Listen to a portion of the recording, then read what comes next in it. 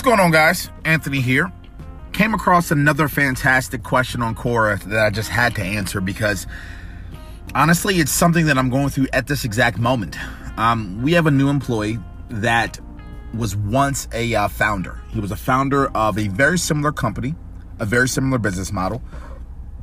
In the actually in the LA area. We're over here in the Baltimore, Maryland area. He was actually out in the LA area, which is a little bit more difficult to some degree to kind of get something off the ground. There's a lot more competition in the fitness space. But nonetheless, he was able to start a brand. He did so by the young, ripe age of 21. He did so until he was about 23, 24, which was pretty impressive. Now he is one of our employees. Now he is someone that we are looking to eventually turn back into a manager. But for the time being, he is he's an employee. And so there are a few things that have been tough for him to kind of overcome and deal with. Thus, I'm going through this experience right now. I am going through trying to develop him, trying to work with him, trying to remain patient. And there are a few things that I'm noticing. So the question of, is it more difficult to be a regular employee after having been a manager or a leader, or in his case, a founder? It's definitely much more difficult. And there's three reasons why. The first, ego. The second, lack of patience. And the third, lack of personal development and self-awareness. So there's a lot that I can go into, and I'm going to try to keep it short and sweet and to the point because I just want to bring value and I don't want to waste anyone's time. The first thing, ego. You got to check that ego. And the way that you do that, to be very frank with you, is you go through a lot of growing pains. The first 3, 4, 5 weeks that you are now a regular employee opposed to being a manager, it's going to check your ego.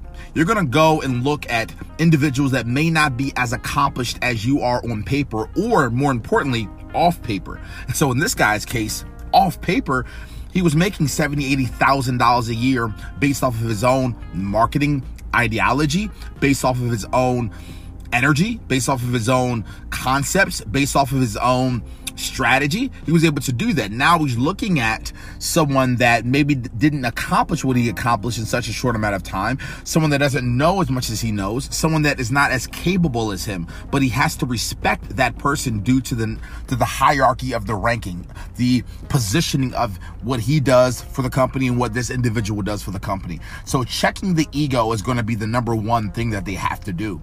And for, I guess, a tip for all leaders out there, if you have a former manager that is now an employee, if they can't check their ego, and let me clarify something. When I say check your ego, what I mean by that is, here's a practical example.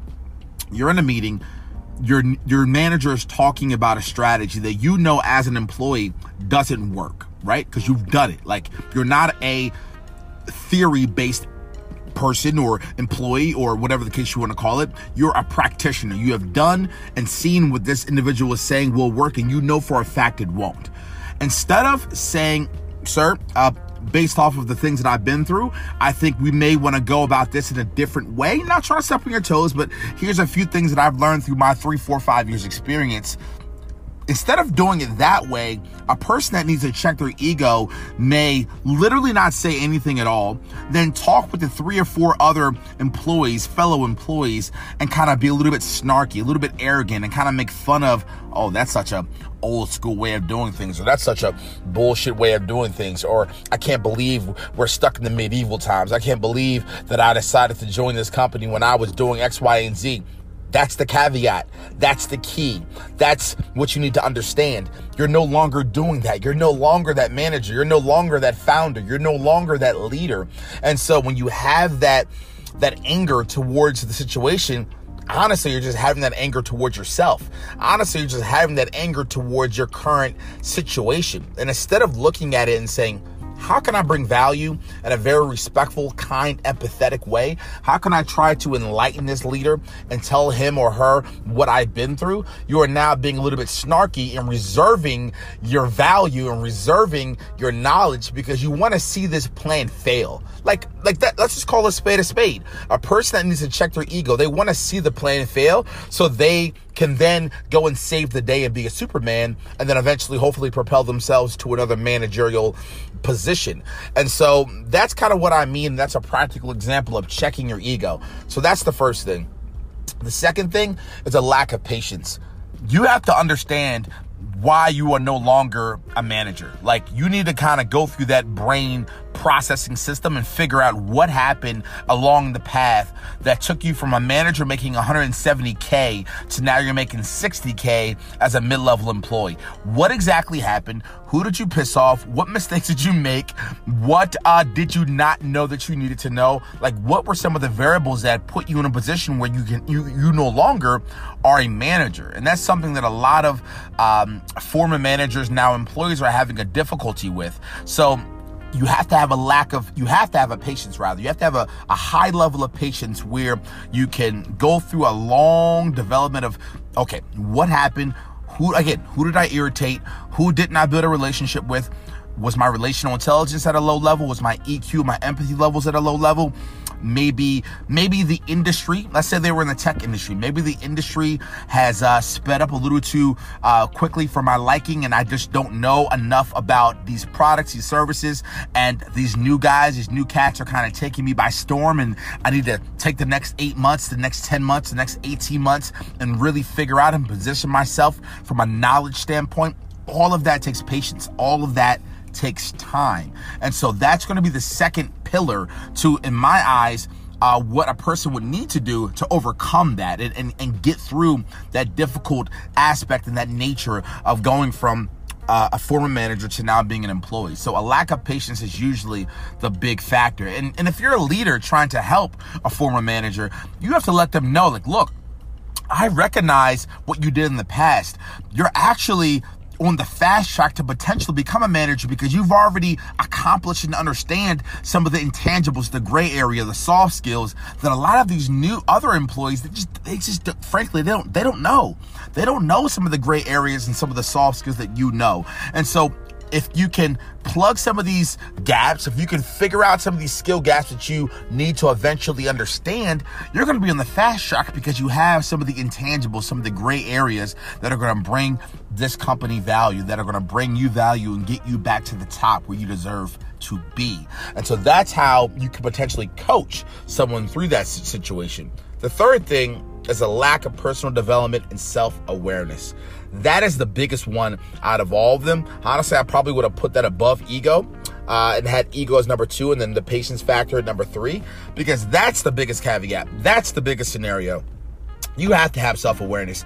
You have to remember and realize and understand where you currently are at 29 and not reminisce on where you were at 24. You need to realize where you are at 67 and not reminisce and go back to where you were at 43, and realize and understand what went wrong. Why are you no longer a manager? Why are you no longer in the position to lead people, to have people trust you, to put people in the right positions to win? You have to understand that. And that takes a lot of tough shit. That takes a lot of tears. That takes a lot of tough nights. That takes a lot of tough weeks. That takes a lot of tough conversations with people that you may internally look down at. Like, you may intuitively look at these people and you don't know what you're talking about.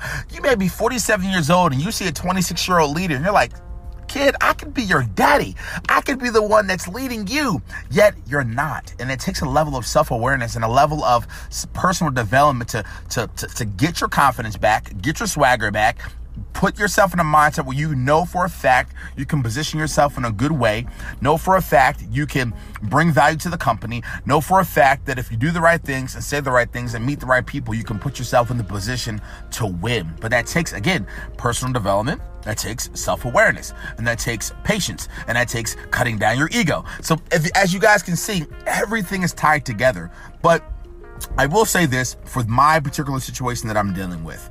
It takes, from a leader, from a brand perspective, it also takes a few of these caveats. It also takes a little bit of patience. It also takes a little bit of personal development, right? Because as a leader, we can't get angry. We can't get disrespectful. We need to realize and understand some of the skills they do bring to the table. Maybe even if they are a regular mid-level employee, maybe it's not the money that they're chasing. Maybe they're not making the 90K, the 175K, the the 200K that they were once getting. Maybe they want the fulfillment. Maybe they want to feel in their gut and in their heart that they're bringing high levels, amounts of value to the brand. Thus, you give them the opportunity. Again, go back to what I said a few minutes ago. There are so many little gray areas that people can bring value to because they have experience. They have done it. They've seen it all. They were a manager for 7 years. They were a founder for 13 years. There are so many little intangibles that you can now bring to the table. So as a leader, it is your job to remember what they did. Don't push that to the side. Like, I'll be very frank with you. I'm in the situation right now where I feel like some of the people that are trying to lead me are forgetting I'm a 3-time founder, are forgetting that I was able to bring myself from a situation where I was not doing well, not making smart decisions legally, not making smart decisions with my friend group. And now I have rose and risen like a phoenix, and now got myself in a situation where I was a 3-time founder. I was speaking at colleges. I was doing a few different things, and I have some intangibles, some soft skills, some life, some grit that I can bring to the table that you need to remember.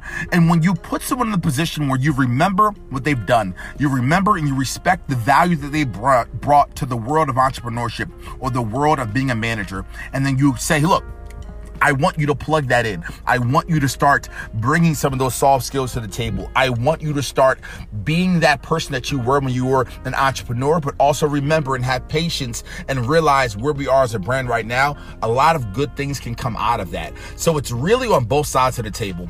As a manager, respecting their past and being strategic and putting them in the position to win based off of the gray area and soft skills that they have and their intangibles. And then again, as that new employee and former manager, it takes that patience. It takes that overall self-awareness. It takes that checking your ego at the door. It takes that personal development. It takes all of those little factors and both parties coming together to make this work.